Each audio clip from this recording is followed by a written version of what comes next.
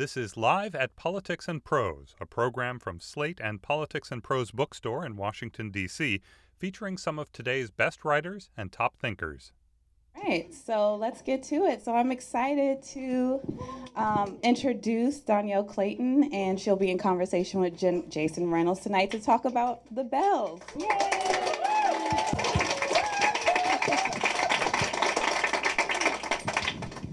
So they are both natives to this area, both native Marylanders, correct? Mm-hmm. Yes. All right. So Dhonielle Clayton is not only the author of 3 books, but also the COO of the nonprofit We Need Diverse Books. She is also the co-founder of Cake Literacy, which focuses on publishing diverse children, teens, and women's literature. Her commitment to diversity can be seen throughout her written works and by helping other authors with her editing skills that help focus on communities of color. Jason Reynolds graduated from the University of Maryland, and since then has authored 5 best-selling novels, to include his latest novel, Long Way Down. And according to him, his only plan is to not write boring books. So please give them a warm welcome.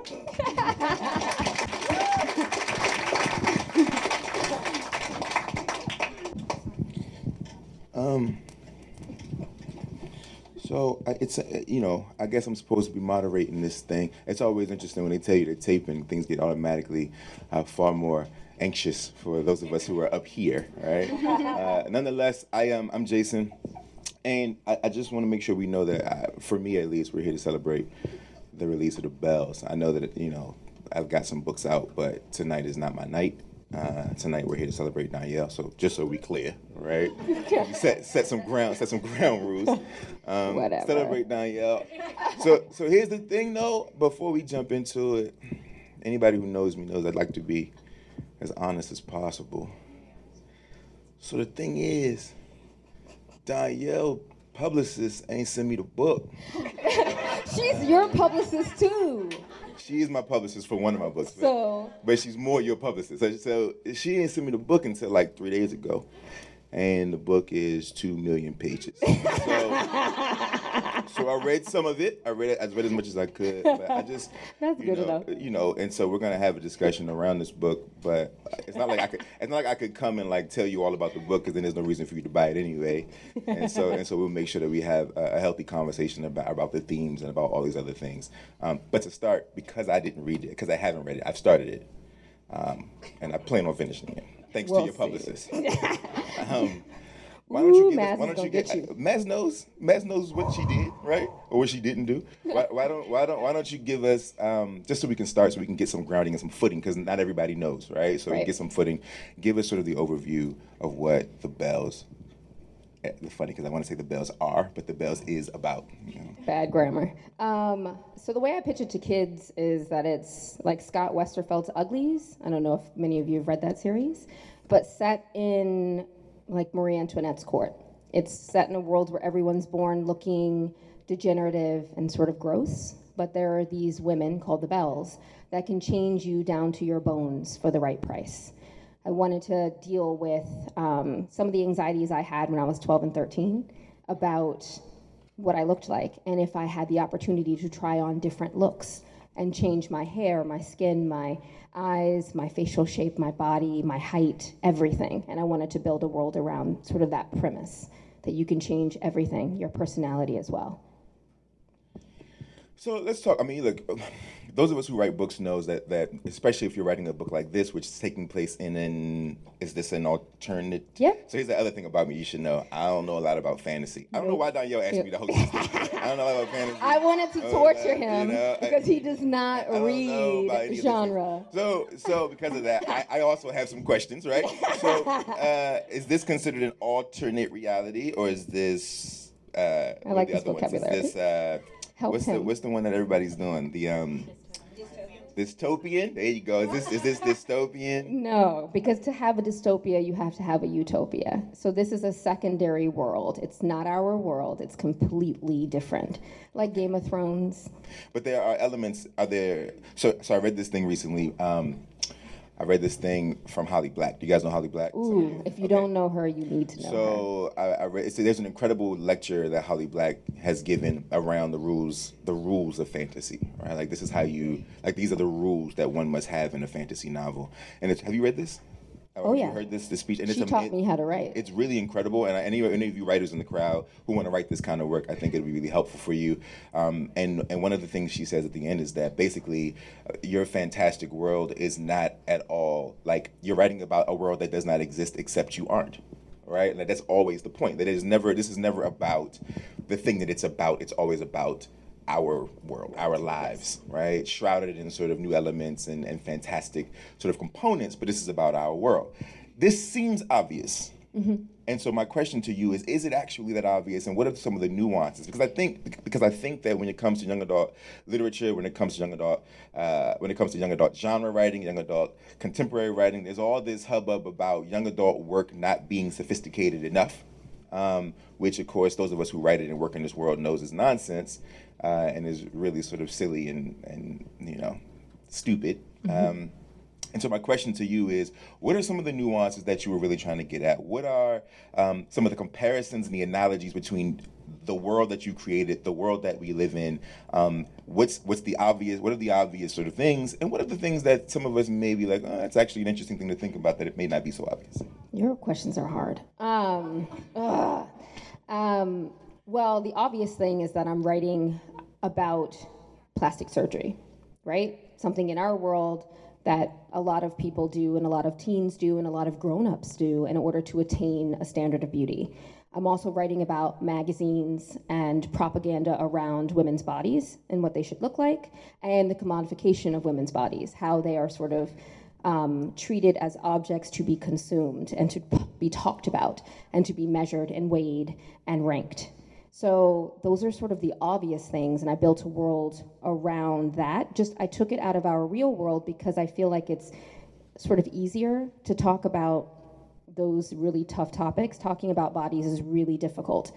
And if I take it out of our real world context and put it somewhere that's not real, we can sort of lean into the discomfort that is placed upon talking about weight and color and race and hair texture and trends and how these things have changed over time.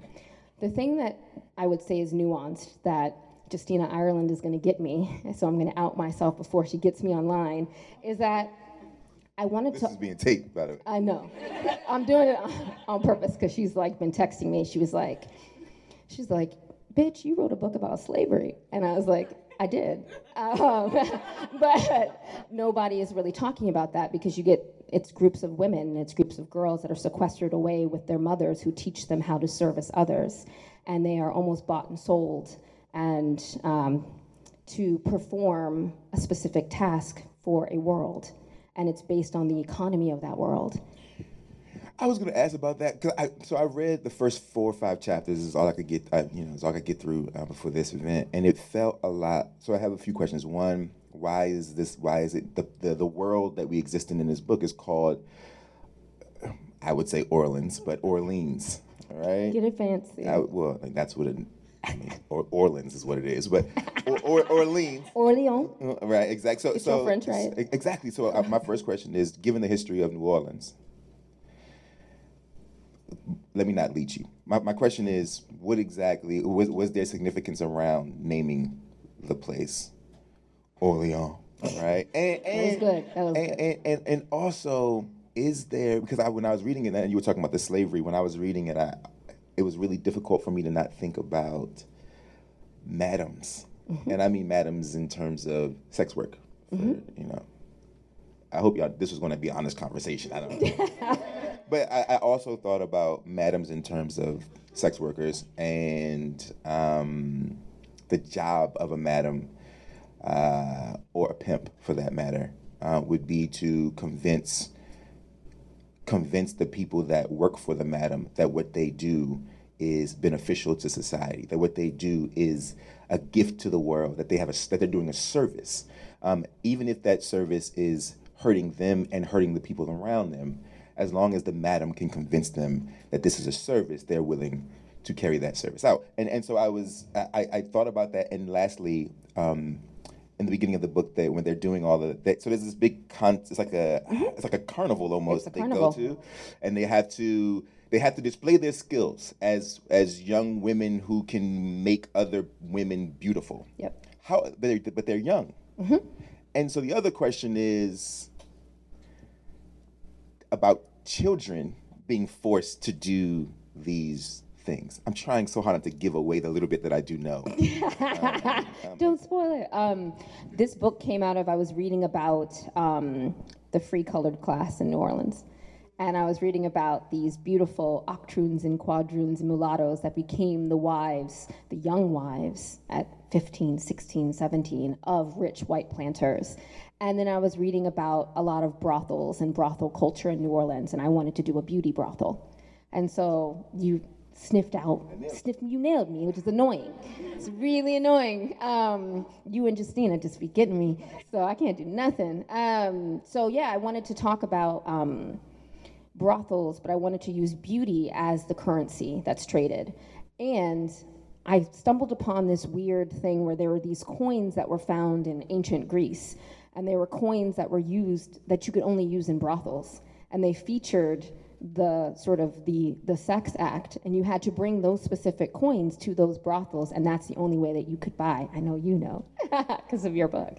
And I found that nugget, and I was like, this is interesting. What if there's a whole subculture, another world, another form of currency to be traded for a different set of actions? So I found that, and that sort of led me down a rabbit hole. And I'm fascinated by New Orleans.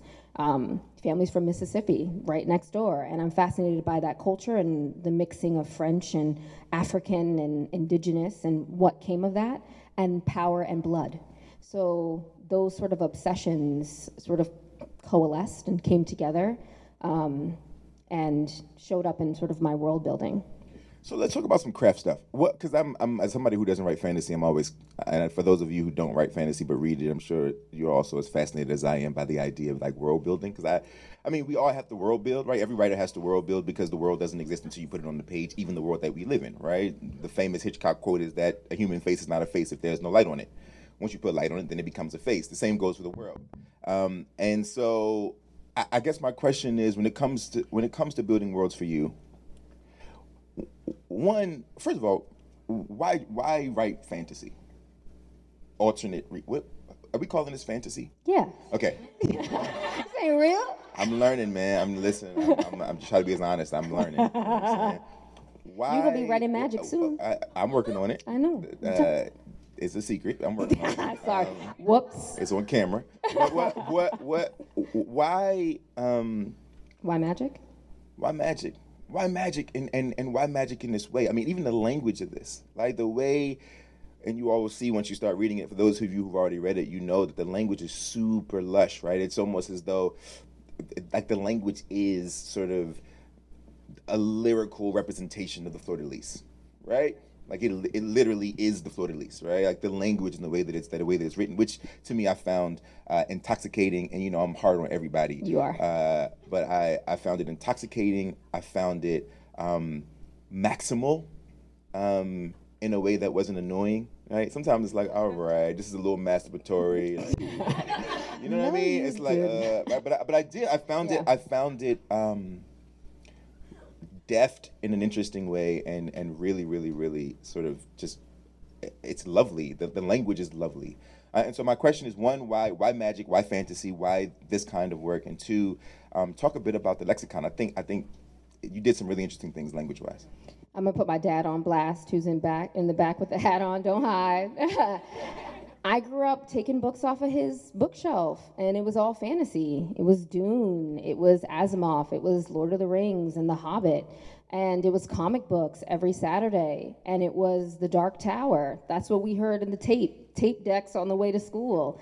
So magic was always around me. It was something that I was interested in, and all the stories that I read growing up were realistic. They were Mildred Taylor and Walter Dean Myers and our greats, which are wonderful, but I was also looking for the magical versions of them because I wanted to go through the wardrobe into Narnia. I wanted to go to outer space. I wanted to be the princess. I wanted to know what fantasy landscapes looked like with brown people in them. And we didn't have them. We had Octavia Butler, but after you read all of her, then I'm looking for more. I wanted hundreds of those books. So I blame my dad for that because he was a big fantasy, sci-fi nerd, comic book head. So there's that. And then with the lexicon, I did it on purpose. People are lighting me up in my reviews too. They're like, oh my gosh, you know what I mean? This is so lyrical, but it's supposed to be. It's supposed to be thick like pudding. That's what Holly Black taught me how to do. She said you create an atmosphere, and that atmosphere should mirror the things that you're trying to talk about in the world. And I'm trying to talk about consumption and women's bodies being consumed. And so using color and food sort of mirror that. So when you're in it, I want you to fall in it and you can't sort of escape. Super excessive, like yes. it's mad overwritten, right? Yeah. In the best way, right? Like sometimes we have to do that, right? Like there are things that belong in a sparse space, and there are things that should be luxe and lush and dense, and so I'm really as dense as the gowns that they wear, right? Yeah. I think that's an important element. Shout out to Pops, by the way. My father did not read any of those things, and so I'm just, you know what I mean. And I am not the better for it. So, he did other things. Well, you know, I mean, he did do other things. You're right. My father did do other things. Mr. Allen. And true dystopia, right? Yeah. Let's talk about blackness. I just feel like we got to jump in there at some point. So let's talk about. I mean, you know, anyone who's ever been to anything that I've been at, I've been like, here it comes. Here it goes. You know, like, I just think that we shouldn't skirt around any of that. I think that we should attack those things head on and sort of get at the heart of the matter. Yeah. Because it does matter that the characters in this book are brown and are dealing with brownness, right? Like when we're talking about. It's interesting, right? Because whenever we're talking about like the gradations, this idea that like I want to be darker, I want to be lighter, all of that exists within a brown world. Like there is no other world, right? It exists within anytime there's conversation about colorism, right? It exists, especially when it comes to like I want to be lighter or darker. That exists within a brown space by proxy. It exists within a brown space. And so my question is, besides the obvious fact that you are a brown woman, right? And furthermore, when it comes to plastic surgery, so just to make a final point about this question, when it comes to plastic surgery, it was assumed and has been assumed for a very, very, very long time, up until recently, that black people did not get it. That's right. Right? Like the assumption was that black folks did not go under the knife for physical reasons, right? We went under the knife for health reasons.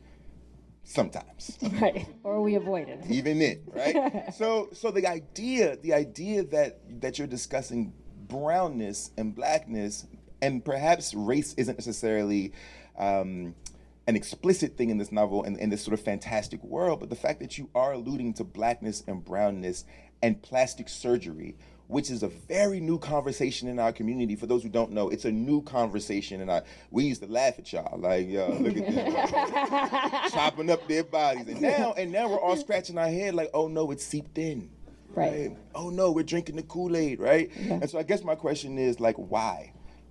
Like, just talk. Or rather, let me just say this. Let me leave it open. Just talk about that if you don't mind, Sure. a little bit. I think when you're one of the only brown kids and surrounded by white girls, those cultural norms press upon you. So I grew up where, and you dogged me for it, I grew up in the suburbs. I was the fly in the milk. So I was also influenced by white beauty norms, like all black women are in this country.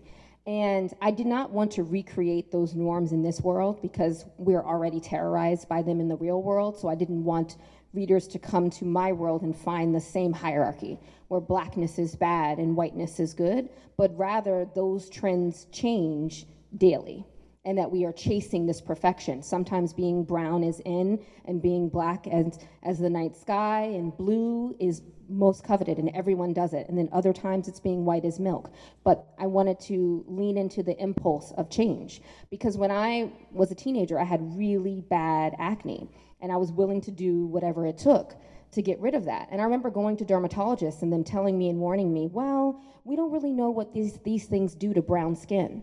You're going to get a keloid or you're going to have hyperpigmentation. So I never had doctors that could tell me what would happen to brown skin. with all of the medications, with all of the injections. They didn't have the science, they didn't have the research. So I was out there flying blind, trying these products and then having these dark marks and trying to figure out like, oh no, this is not for me. Trying on these instruments of white beauty. And I wanted to take those things and have this conversation with all girls, brown girls included, and put them in the front of it to talk about what we're willing to do to ourselves in order to chase these trends that are meaningless and that morph and move. So I wanted to talk about race without talking about race and without villainizing or terrorizing people who are already terrorized by Eurocentric beauty standards. So. Wow, that's interesting. Yeah. Do you think that all children's literature needs to have a message? No, I think it needs to be honest. I think it needs to tell the truth. And so when you tell the truth, you impart a message, in my point of view, because you're holding up a mirror to the world or holding up a mirror to yourself. I'm a narcissist. I write about myself. This is my therapy. So I take something that bothers me and I wrap a world around it. My first series, Tiny Pretty Things, is set in a ballet boarding school. It's about perfection and obsession, something that I dealt with in high school. This is also about perfection, but it's also about ambition and wanting to be the best. And I'm a very ambitious person, as you know, but there's such a dark underbelly to being an ambitious woman. Women aren't supposed to be ambitious. They're supposed to be sweet and soft and docile. And I am not any of those things, and neither is my character. And I wanted to deal with female spaces and women who are willing to go for everything and what happens when you do that. Yay! Word up. Ladies! Word up. What did you learn about yourself when writing this? Because I mean, Yep. I mean, all of us in there. There are some buddies in here who write these books, and there's at least for me, there's always something in the process that I learn about me or that we learn about ourselves, and we're trying to construct these stories that we swear we're going to gift to the world. Right? So what surprised you, or something that you were like, oh snap, I'm even more of a narcissist than I thought, right? Yeah. I figured out that I'm the villain in my stories. So you haven't met the villain yet. I'm getting it. Yeah. And I figured out that I took the worst parts of my teenage self, looking at my journals and looking at sort of remembering the things that I used to do, and I put it in there. And I figured out that I'm not over any of this stuff. So this body stuff, I'm not over it. So I'm not giving teens something that's like, oh, I put it all in there and then, oh, I'm good now. No, every time I look in the mirror, every time you go past, you're like, ooh, I could go to the gym, or ooh, I could get a cream for that. I'm not over it. And so I think I learned that it's really hard when you go, especially to the spa, and you take off your clothes and you lay on that table and you see yourself in the mirror and you see all the little lumps and things. It's, I'm not over it. And I'm a grown-up. Yeah. I'm still the 12-year-old that was figuring out like, oh, this is what happens to your body as you grow up. I'm still not over it. I'm still working it out. I think the secret, the strange secret that we never talk about is that men also feel the same way. Yeah. That young boys also feel the same way. That there's no way for us to know if our bodies are sufficient. Right? And so most of us grow up thinking that they're not, or pretending that we know that they are, even though we actually don't, right? I was at the doctor yesterday. He told me I was obese. What? Yeah. While your BMI is off? Yeah. They told me that too. He was like, yo, you gotta lose like 30 pounds. I was like, 30? Yeah. Hand to God, this happened yesterday. And the crazy thing, my hand to God, this happened yesterday. 30 pounds. And I was like, sir, look, and so when that happens, look, there are the insecure part of me, right? My ego kicks in. It's like, sir, I'm 34 years old. I feel like I'm holding on, right? And then his response was, it doesn't matter. Like, you gotta lose 30 pounds. You're technically obese. And then the other part of my insecurity kicked in, and immediately as you start thinking, right, about all the things that I have to live with every single day that I never actually have to tell anybody, because men in our society are expected to not have any of these issues, even though all of us technically do, right? All of us do. And so if you are a man and you are wondering whether or not this book is for you, it is. Or if you are a young man for that matter, or if you are a parent or a teacher and you think this is a book for young ladies, I think you are sadly and sorely mistaken. I think that we need to start using these books to also pick apart some of the toxicity of masculinity and the things that so many of us have to carry, right? Women have to carry heavy weight, most of which we inflict. Men also have to carry the heavy weight, which is why we inflict it, right? It's a transfer of energy. That's what's happening, right? And so maybe we should start talking about some of the ugly stuff that we are. You know how many times I'm always like, I wonder if I should shave my chest, right? Because and you know it's crazy, right? And the wild thing is that there are men in this room who shave their chests all the time for that very reason. Because every time we turn on the TV or look at ads, I'm like, yo, how does man's chest look like that? Like he's 40 years old and he got a full beard and no hair nowhere else on his body. Right? That's real. No, it's real. A real thing. And in the world, there are men that are just as obsessed with their outer forms and go through, she will work on men as well and have these beauty treatments and these beauty sessions with men as well. They are just as neurotic and obsessive about them, but also I wanted to lean into how personality and talent and power are related. So the Bells have 3 things that they can do. They can change your manner, which is your personality, and give you a talent. They can also change your body down to your bones, whatever you want. And then they can also erase your age. So the men I wanted to lean into, because when I was talking to, hey Russ. What happens when you late, bro? Yeah. What happens? I wanted to lean into, I asked a lot of friends, a lot of male friends and female friends, what are the things about your body or about yourself that you don't like, that you would change if given the opportunity? And I asked for only 3. Women would send me back 7 to 10 things. Men would send me back 5. But on that list of 5, 3 usually were physical, and then 2 were related to money or height or sort of personality. They wanted to be funny, they wanted to be charming, they wanted to be smart. And those were factored into their visions of themselves. And I found that to be interesting in the way that the 2 sexes sort of approached this sort of idea of modification. Women would change everything. Everything. Men are liars, by the way. Yeah, absolutely. Stay lying. It's a faulty list. Let me tell you. That's ridiculous. But I wanted to lean into that, though. Yeah, exactly. Right. Like, I mean, I think that's the genius. When you all read it, you'll see. I think that's the genius of the book, right? This idea that like you'll find your insecurity in there. You'll read it, and you'll find yourself, right? And I think that's a powerful thing, especially because I think this conversation right now is more important than perhaps it's ever been. I mean, because of the new age of social media and technology and the outing of ugliness when it comes to all of these things, whether it be the Me Too movement, whether it be people literally ruining their bodies, or whether it be butt injections, which are ruining people, or I mean, all these sorts of things that are happening all over our country and parts of the world. I think it couldn't be more timely. Yeah, I came from California, from LA. I was in Miami 2 days ago. Yeah. And I was like, this is like a fantasy novel, right? Right. It was funny when you say that, because I was walking, and nobody walks in LA. I didn't know that, but it's nice. It's 70 degrees. I just got back from New York. I'm walking, and this man heckles me, and he's like, oh, well, I know your butt is real because you don't have those toothpick legs. And I was like, really? Out the car? And then I turn the corner, and I see 3 women with the butt implants and the toothpick legs. And it was like, oh, this is interesting. Sometimes you gotta have those both and moments. It's like, that brother, you are wrong for harassing me on the street, but you are right. And that's what happened. Both I couldn't be mad at him. I was both like, and, you know what I mean? Before we open it up for questions, because I want to make sure we get everybody's question, let's talk about the book cover. Because I think those of us in the industry and those of us who buy books regularly know how important this is. Right? Like, this is a big deal. This isn't like, we shouldn't let this slide. Like, it's like, oh, that's a pretty cover. No.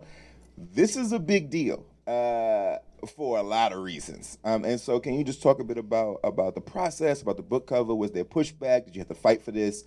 You know, how, like, Tell the story? people are fighting for this. Yeah. Yeah. I was actually scared. I didn't want a brown face on my cover because I thought bigoted buyers would come into the bookstore and say, that's not for my grandchild, that's not for my kid, because that's what happens. That's how racism and bigotry shows up in the economic system. It's like, oh, that's for those kids, not my kid. So when they first showed me mock-ups, I remember whining in your phone about it. I was like, oh no, they're gonna put this girl in a dress. And mind you, the history of that is there's been hundreds of books of white girls in sort of ball gowns, but never brown girls in ball gowns. So I was afraid. I was honestly afraid. And then when they brought me in, I got to choose the girl. I wanted the girl with the frizziest hair. And they made the dress for her. I realized that it wasn't about me. It was about everyone who came behind me and the girls that didn't get to see themselves and my 10, 11, and 12-year-old self that needed to see that so that I could see myself reflected in a fantasy world. So I got over it real quick. And they did an amazing job. This was all Disney. They were like, we're gonna do this. We are going to be the first, and we're gonna go big, and we're gonna show generation of readers, because iconography and images are important. It's just like the image of President Obama is important. It shatters ceilings because it shows you that you can be that. And they wanted to do that for me, and they made this book the most beautiful thing that they could do. So. Shout out to Disney. Disney be getting it right sometimes. They do. They got you right with Miles. They got me right. They got you right. I mean, I fight for mine, but they got me right. You know what I'm saying? Nah, they were good to me. Lastly, before we open it up, I just gotta say, I'm so happy to read a story about brown people who not poor. Shut up. Here we go. That's real, right? Like, I just am so happy. I think there's enough. I think that we have to continue to look at brown children sort of as polyliths, right? Like, the reality is that there are a gazillion different versions of the black and brown child, of the child of color, and I think we typically only see them in every iteration of life, whether it be real life or fantastic life or alternative life or dystopian life. We only see them as sort of objects of pain and poverty, this weird sort of pornography that we spin around the black and brown child. So even though these young ladies are not in the best situation, it did me good just to see them all in fancy gowns and to read about them in sort of an opulent setting. It feels like they're in like all these palatial spaces and all. I mean, it's really something to read, and it just felt good to know that some little black girl is gallivanting around this space doing magic, turning people pretty, for better or for worse. You know what I'm saying? But she ain't broke, and I like that. No, she's not broke, and I know that's your thing. I know you don't like that. You know what I mean? I'm just saying. Yes. All right, did we go too far? All right, pull it back. Let's open it up. He's always giving me the blues. Let's open it up. Please put your hands in the air. Let me hear from you. Don't be shy, please. Jennifer. Hello, long-time listener. Hi. I love you so much. I remember reading an article, an interview with you, and you said you had a room in your childhood home that was just filled with magazine images of the perfect person you wanted to be, and you were scared to go back in it. Yeah. Did you go back in that room? No, I haven't, because my mother has put a whole bunch of crap in that closet. So yes, in my childhood room, there's like a little reading nook, which I loved. When they built the house, they built that for me. You go in the closet and you can push the clothes back, and there's like a little door that's the size of a hobbit. And you go in there and there's a little secret room. And I would do a lot of reading and crafts and journaling. But when I turned like 12 and 13, I got obsessed with magazines. And so mom and dad wouldn't let me subscribe to them unless they were highlights. And nobody wants to read highlights when you're like 12. You want to read 17 or Cosmo, even though you don't know anything about those magazines at that time. So I got them from the public library. Ooh, and I cut them up and I returned them. I know. It was savage. It was bad. And it came back to haunt me because I was a librarian for 6 years in New York, and those kids stole my books all the time. So just know I got it. I got it back. But I was obsessive, and I would cut out pictures and paste them up of all the people that I thought were beautiful and all of the people that I thought I wanted to be like. And I didn't know that it was photoshopped. We didn't have the internet. I'm dating myself. Not yet. That dial-up, not yet. So I didn't know. The AOL accounts weren't there. I didn't have any media literacy. I didn't know it was good lighting, and it was airbrushing, and it was Photoshop and that. I thought women's legs looked like that. I thought they were hairless and poreless, and their hair was always shiny, and why didn't my puffy hair catch the light? So I was always obsessed with those things. Spraying that sun in, like the white girls. Girl, it was rough. But yes, I haven't been back in there only because there's junk in the closet, and I'm a little bit nervous about going in and seeing what's still there. I'd like to ask the question. Oh, Dad. You've never told me which gives you the most satisfaction, writing a villain or a hero. Okay.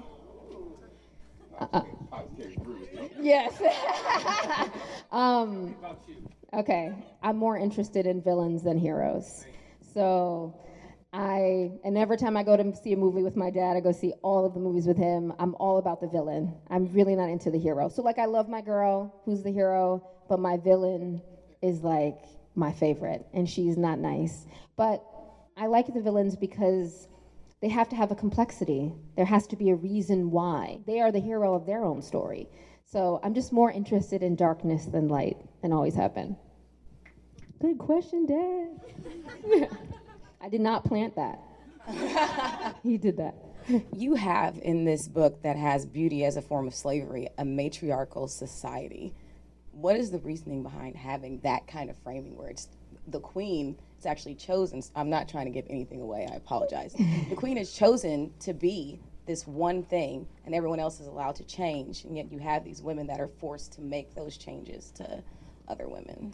Well, I wanted to talk about spaces full of women and how women uphold systems of oppression. Because when we learn about slavery in this country, we always talk about the white men. We don't talk about the white women. And I wanted to talk about women who uphold these systems and how it's almost worse, because then we turn on each other. And I wanted to talk about how whenever there's a fight with girls, the words fat, bitch, ugly are the first slurs, even if they don't apply to you. The way we turn on each other and terrorize each other using the words of the oppressor in order to divide us, I wanted to sort of clean our own house and talk about that. In this past election, I was really bothered. I was going through my last round of revisions during it, and I was very bothered by how women turned on each other with the candidacy of Hillary Clinton. And I wanted to dig into that. I wanted to know why we do that to each other, and why behind every sort of man in a hood, right, he goes home to a woman. And I wanted to dig into that, and that was something that bothered me. And so that's why I dealt with systems of oppression that are upheld by women and reinforced by them. We just have to clean out our closet. And I felt like talking about beauty, something that connects us all. Our bodies connect us all. We are all consumed, whether we are fat or skinny, ugly or pretty, doesn't matter. We are all consumed. And something I learned from reading Roxane Gay and listening to her, doesn't matter. We are connected by that. And I thought using beauty would be the thing that would have all women come to the table, no matter what they looked like or their political ideology. So that's why. Yeah, it was great. Hi, my name is Trin. I just want to ask, do you know the name of the woman on the book cover? And also, do you agree with me that she looks just like Taraji P. Henson? Everyone keeps saying that. They keep tagging Taraji too and being like, your daughter's here. I forgot her name. I follow her on Twitter. She's like 19 and she lives in Philly, and she's very sweet. I can find her on my Instagram, but she's lovely. Oh, they put her name in there? They should. If they didn't, you gotta make a phone call. Oh no, don't out Disney. But no, I forgot her name, but she's wonderful, and I follow her on Twitter. I'll have to look it up, but she's wonderful, and she's 19. And yes, they did style her to make her, it's the way her face looks when she turns. Yeah, it's the expression. It's fierce. Oh shit. Excuse me. Yeah. Will you tweet it out when you remember it? I will, definitely. She's great. She's like 19 and, living their life as a 19-year-old. The struggle. Yes. Hi. Kasoko. You talked a lot about how this book and this cover kind of opened doors for people and how you're looking back for the people that are coming after you.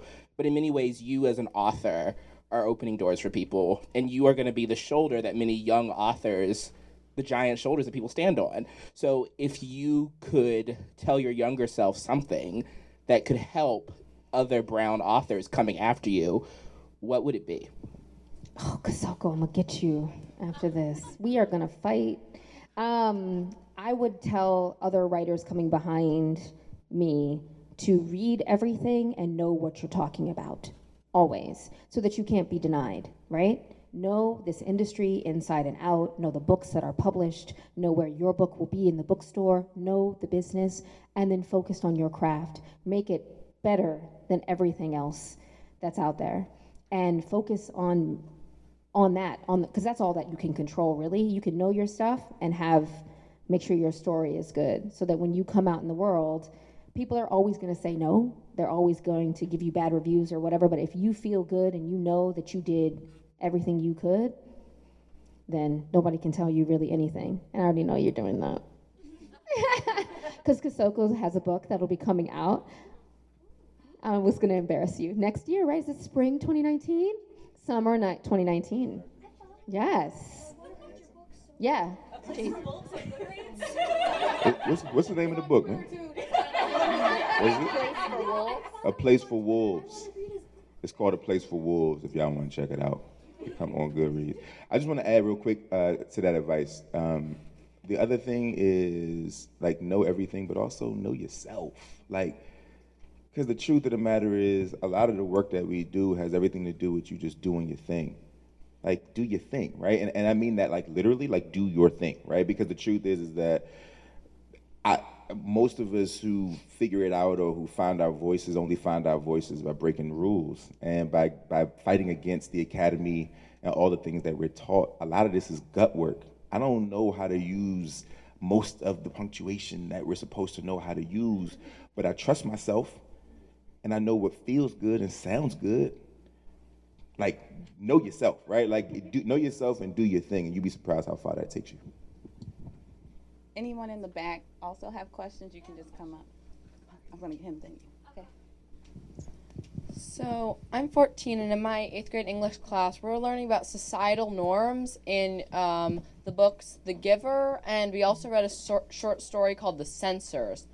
I don't know if you've read it, but did societal norms in books or short stories like those really influence you in this one? I'm a former teacher and a former librarian, so I've read The Giver several times. Of course, societal norms, because I think of it as societal programming. And so what I like to do is think about children's books and books for teens as tools and instruments for cultural programming and telling us the codes, who's pretty, who's ugly, who's powerful, who isn't. And yes, I feel like we are all soaked in that sort of ether and all of those issues, and books like The Giver dig into that. And I wanted to take the societal programming about bodies and talk about that in my book. So I chose a specific lens. And that came from, you all should read him, Scott Westerfeld, who's the champ. He said, if you want to write fantasy, think of the world, answer this question: what in the world does everyone want, and what are they willing to do to get it? And that's how I figured out how to write this book. And I picked beauty. You gonna drink my water? Oh yeah. Hi, so I had a question. You've talked a lot about your inspiration for where all the ideas for this book came from and the frustrations you've had and how to turn that into a story, which is incredible because I think a lot of people just get frustrated and it turns into chaos in our brains. So to take that and turn it into something productive is amazing and mind-blowing. But I was wondering, when you set out to write a book and outline these things that you want to achieve, do you always know where it's going to finish, or does the book ever become like a character in and of itself, and are you ever surprised by where it goes?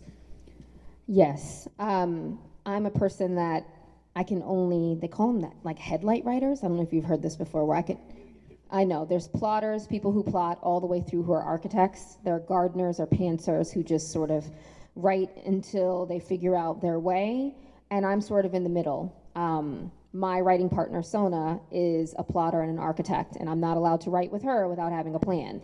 But since I wasn't writing with her for this, I'm a headlight writer. So I picked like 5 or 6 things that I knew I wanted to do, and then I figured my way to connect those dots.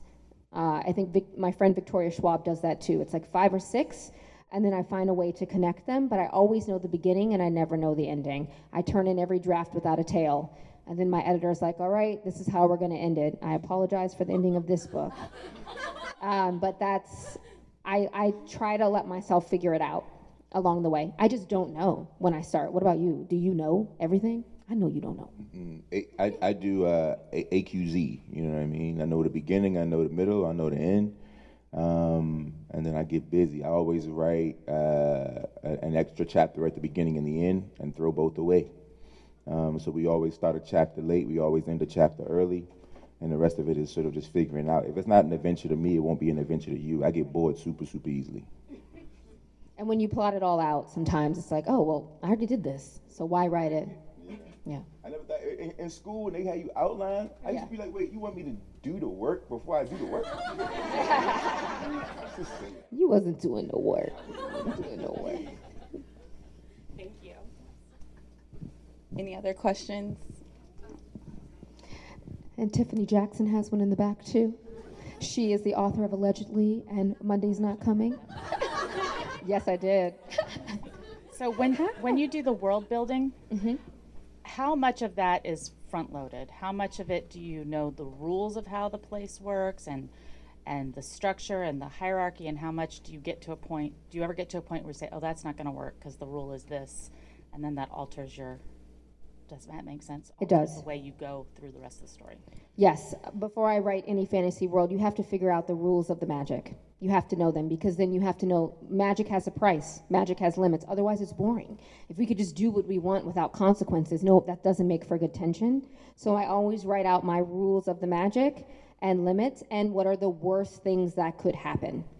And then I sort of build everything from backwards from that point. So I answer that question, what is it that everyone wants in the world, and what are they willing to do to get it, and then what are the rules? If I lived in this world and moved through it every day, what would that look like? Sometimes I'll just write out a day in the life of a person in the world. Do you do that? Contemporary writing too, you have to build a world. I have to believe you that I'm in Brooklyn, or I'm in New York, or I'm in DC. So how do you do it? I just treat I just treat every environment like a character, and every character like an environment.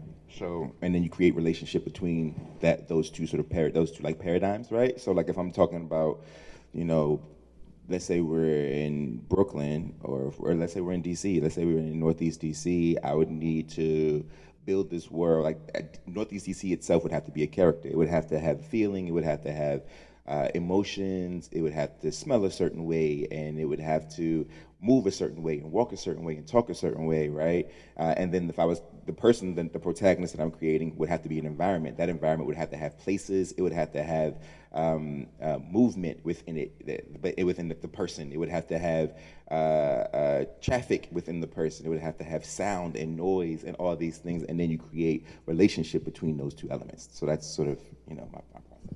And you're a poet, so all of that. Tiffany Jackson. Ooh. Hi. Hi. She's a wonderful author, by the way. Read her books. Thank Allegedly, you. Monday's Not Coming. I She's know. like She's going to fight me later. So can you tell everyone what is coming up next, and don't leave anything out because you're really busy?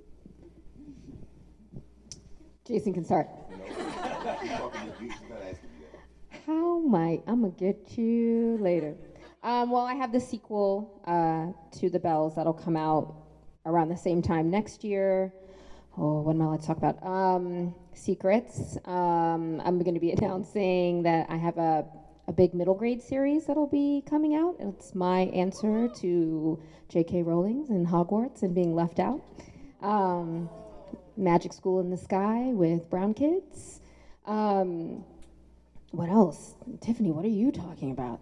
I've probably told her a bunch of stuff in her DMs, and now I can't remember because I've been on tour for 5 days. Lots of travel. Huh?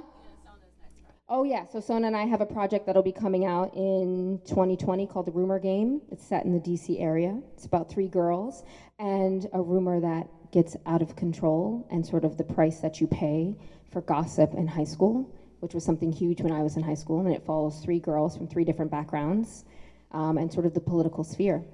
And that comes out in 2020. What are you working on next? I've got the last 2 books in the track series. That's spring and fall. I've got a picture book that'll be announced in a couple of weeks probably. That's coming out. I've got a book called For Everyone, comes out in April. Adult novel I'm working on, magic book I'm working on, and some secret stuff that I can't talk about right now.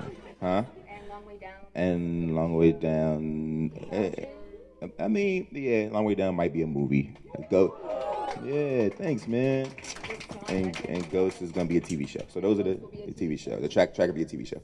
So all that's happening, and yeah. So. Just busy. Just those things. Small, you know. Any final questions? I got a question, man.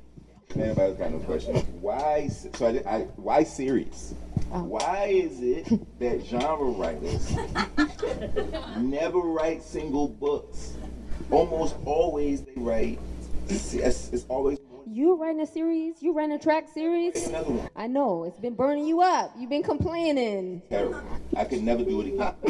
I'm never writing another series. So if you like the track series, it's game over. Savor it. No more. Why? What is the deal? Because the world is so big, and when you do the painful building, when you wait till you get into this magic, because those rules and that world. Look. Magical realism. No. Dip out. Look, but when you dip all the way in, the world is so big that there are so many corners that you can explore, and the pain of building the world, there's so many stories that you can find in those spaces. And when you're a genre writer, I don't want to be in your world for one book. Sometimes, like Holly Black does that to me. She'll give me like one book, like The Coldest Girl in Cold Town. I was like, I want another one, but she can return to that world. I don't know. It's tradition. The greats do it. Yeah, the second book burned me up. Also big, right? You gotta write 500 pages more than one time about the same world. Yeah. And you're never like, yo, this is a slog. It is, but I know, and it hurts. It's painful. It's a pound of flesh. It's the pain cave. It's all those things. Y'all imagination is on a million. That's true. I don't have it. Mom? We can't know yet? Because we will be negotiating a few more. Y'all buy this one, there'll be some more. Right. Business, that's how it works. You know? That's true. Yeah, I mean, there is a second one. Yeah. Congratulations Mama on Green. your books. Yay, hey. I think the reason why people write series or authors write series is because we want more. We love those characters. We want to see, what happens at the end. Surely this isn't it. Yeah, that's why I know I'm not made for this. Because I would just be like, you should probably write the next book.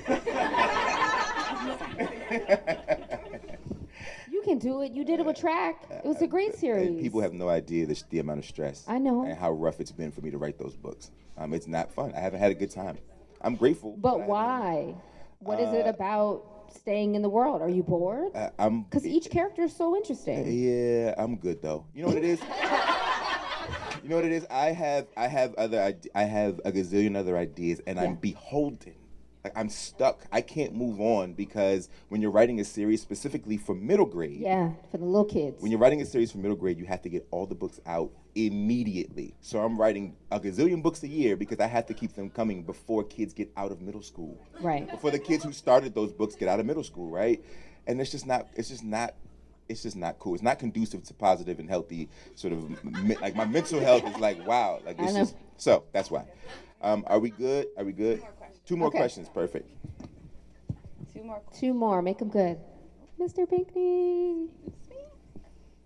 The family's coming through with the questions. Congratulations. Thanks so much. I've known her since she was this big. I know. And I'm so proud of you. Thank you. She actually took care of my daughters when they were young. I did. Babysitter She club. was a babysitter.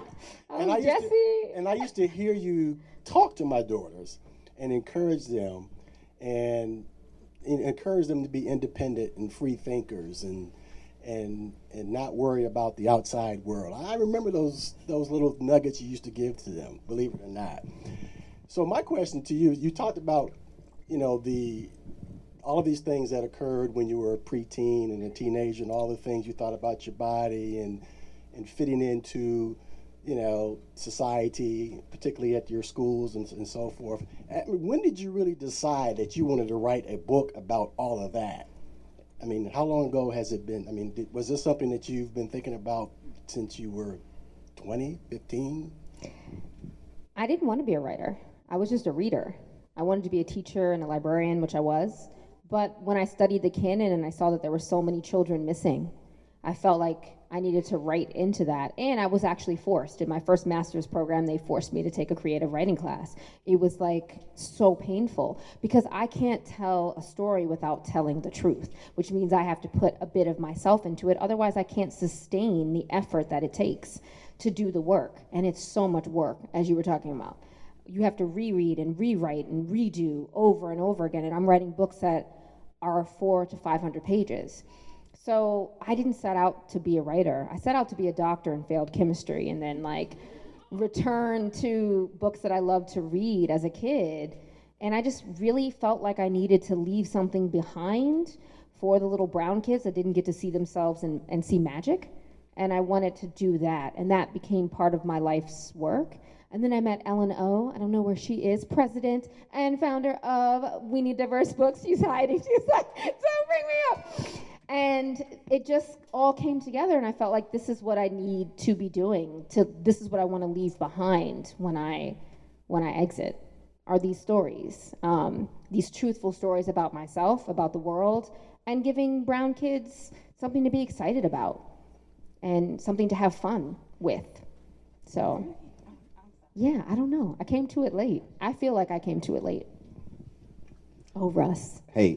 Hey. Sorry for being late.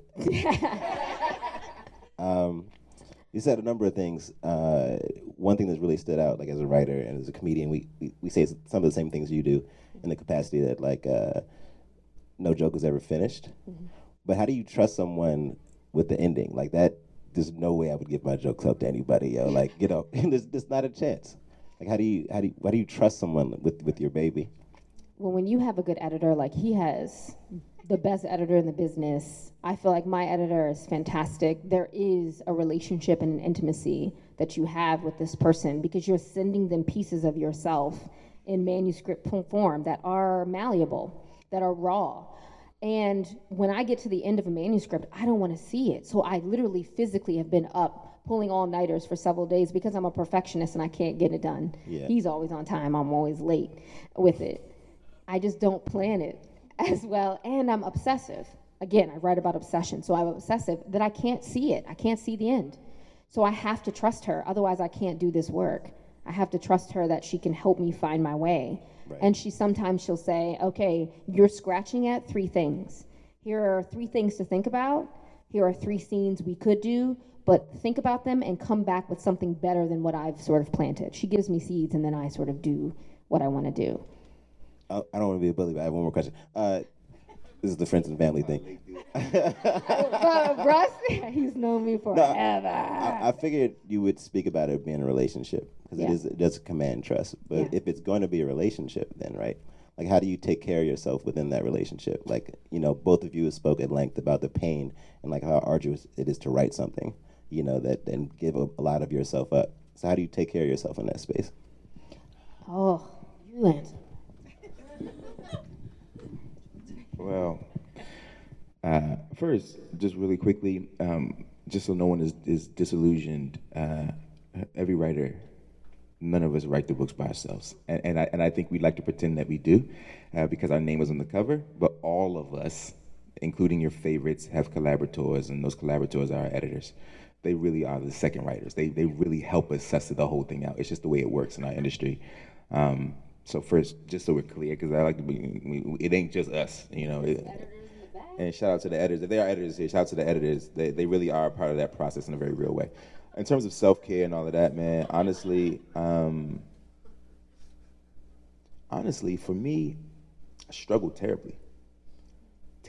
And people who know me, people who know me and have invested in my life or who have seen the work, I mean, like, the truth of the matter is that the way that I work is not healthy. The proliferation of work that I've been able to produce is not healthy. It's just not the way that it's supposed to be done. It's the way that I do it because of fear, because of being hungry, right? Because I've been broke, because I've struggled, because you always think that they're doing you a favor when you have an opportunity to live your dream. And the obsession, and that's somebody who, and you're a comedian, right? So you know this, the obsession that kicks in, rooted in insecurity of falling and failing, creates this life, creates this sort of strange cycle that so many of us live in and don't admit, right? What I've been trying to do as of late, one, I talk to a therapist every day, bro. Every day I talk to a therapist, right? If y'all don't have talk space, it's $150 a month. You can do it from your phone. You can talk to him twice a day, right? So while I'm on the airplane, I'm getting it out. Number two, I go swimming every morning. I'm in the pool, I'm getting in that water. I'm a black person. I believe in the power of water, right? My mom, I'm from that, right? And so I get in the water, man. I get in the water and I move around and I swim and I use it to clear my head and to get things together. And three, I keep my friends close, like real, and my family really, really close to me, like my real friends, right? She called, check up on me. Everybody wants something from you when you on, right? They don't realize that you have nothing else. But they're taking, and you're like, I don't have no more, right? But your friends call you and they ask you how you doing. And that's enough for somebody to not call and say, hey, I need. It's like, no, how you doing? You eating, Jay? You sleeping? Taking care of yourself, right? Like, have you called your mom? Like real stuff, right? So I keep my friends around me. I swim in the morning, try to be active, and I talk to somebody regularly. So it works for me. But it ain't, it's hard, you know? Oh, definitely. Some of the similar things, it's also for letting yourself be okay with not getting everything done. I just can't get it all done. And then they have to wait. Nikki Grimes, who's a wonderful poet, told me when I first met her, before my first book came out, I was being rushed to get my manuscript in, staying up till 4 or 5 o'clock in the morning and crashing and burning.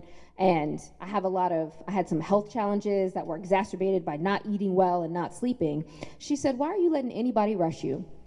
Because your name is on that book and on that work, and they have to wait. Nobody is going to die if your book does not come out on that date. She said, never let anyone rush you to the detriment of your health and your work, because it is what you leave behind. And your editor can leave that house, your whole team can leave the publishing house. But to make the work important and make the work true and take your time to get to the truth. So now, deadline, schmedline, like I try my best, but I want, oops, sorry editors. I try to make sure that I'm taking care of myself. And like you said, I do a lot of complaining to Tiffany Jackson in the back in her text messages, to this one, and I get it out. I probably should talk to someone and find someone to talk to, but in New York, there's a shortage of folks. Yeah. I just signed up for Clear because you told me to do that. That was a game changer for me. Yeah, and so I think just making sure that I have to have my places where I can be petty and like let it out and just like not be judged. I live in a petty mansion and I have cottages that I rent out on my land. And I need to be able to have that space with my... Pull it back. I just need to be able to be myself, and I need those spaces. I'm embarrassing Tiffany. Tiffany's like, oh no. But yeah, that's the honest. I've known him forever. You've known me for 2 decades. So, but yeah. Yeah. Can we give them a great round? Yay, thank you so much for coming.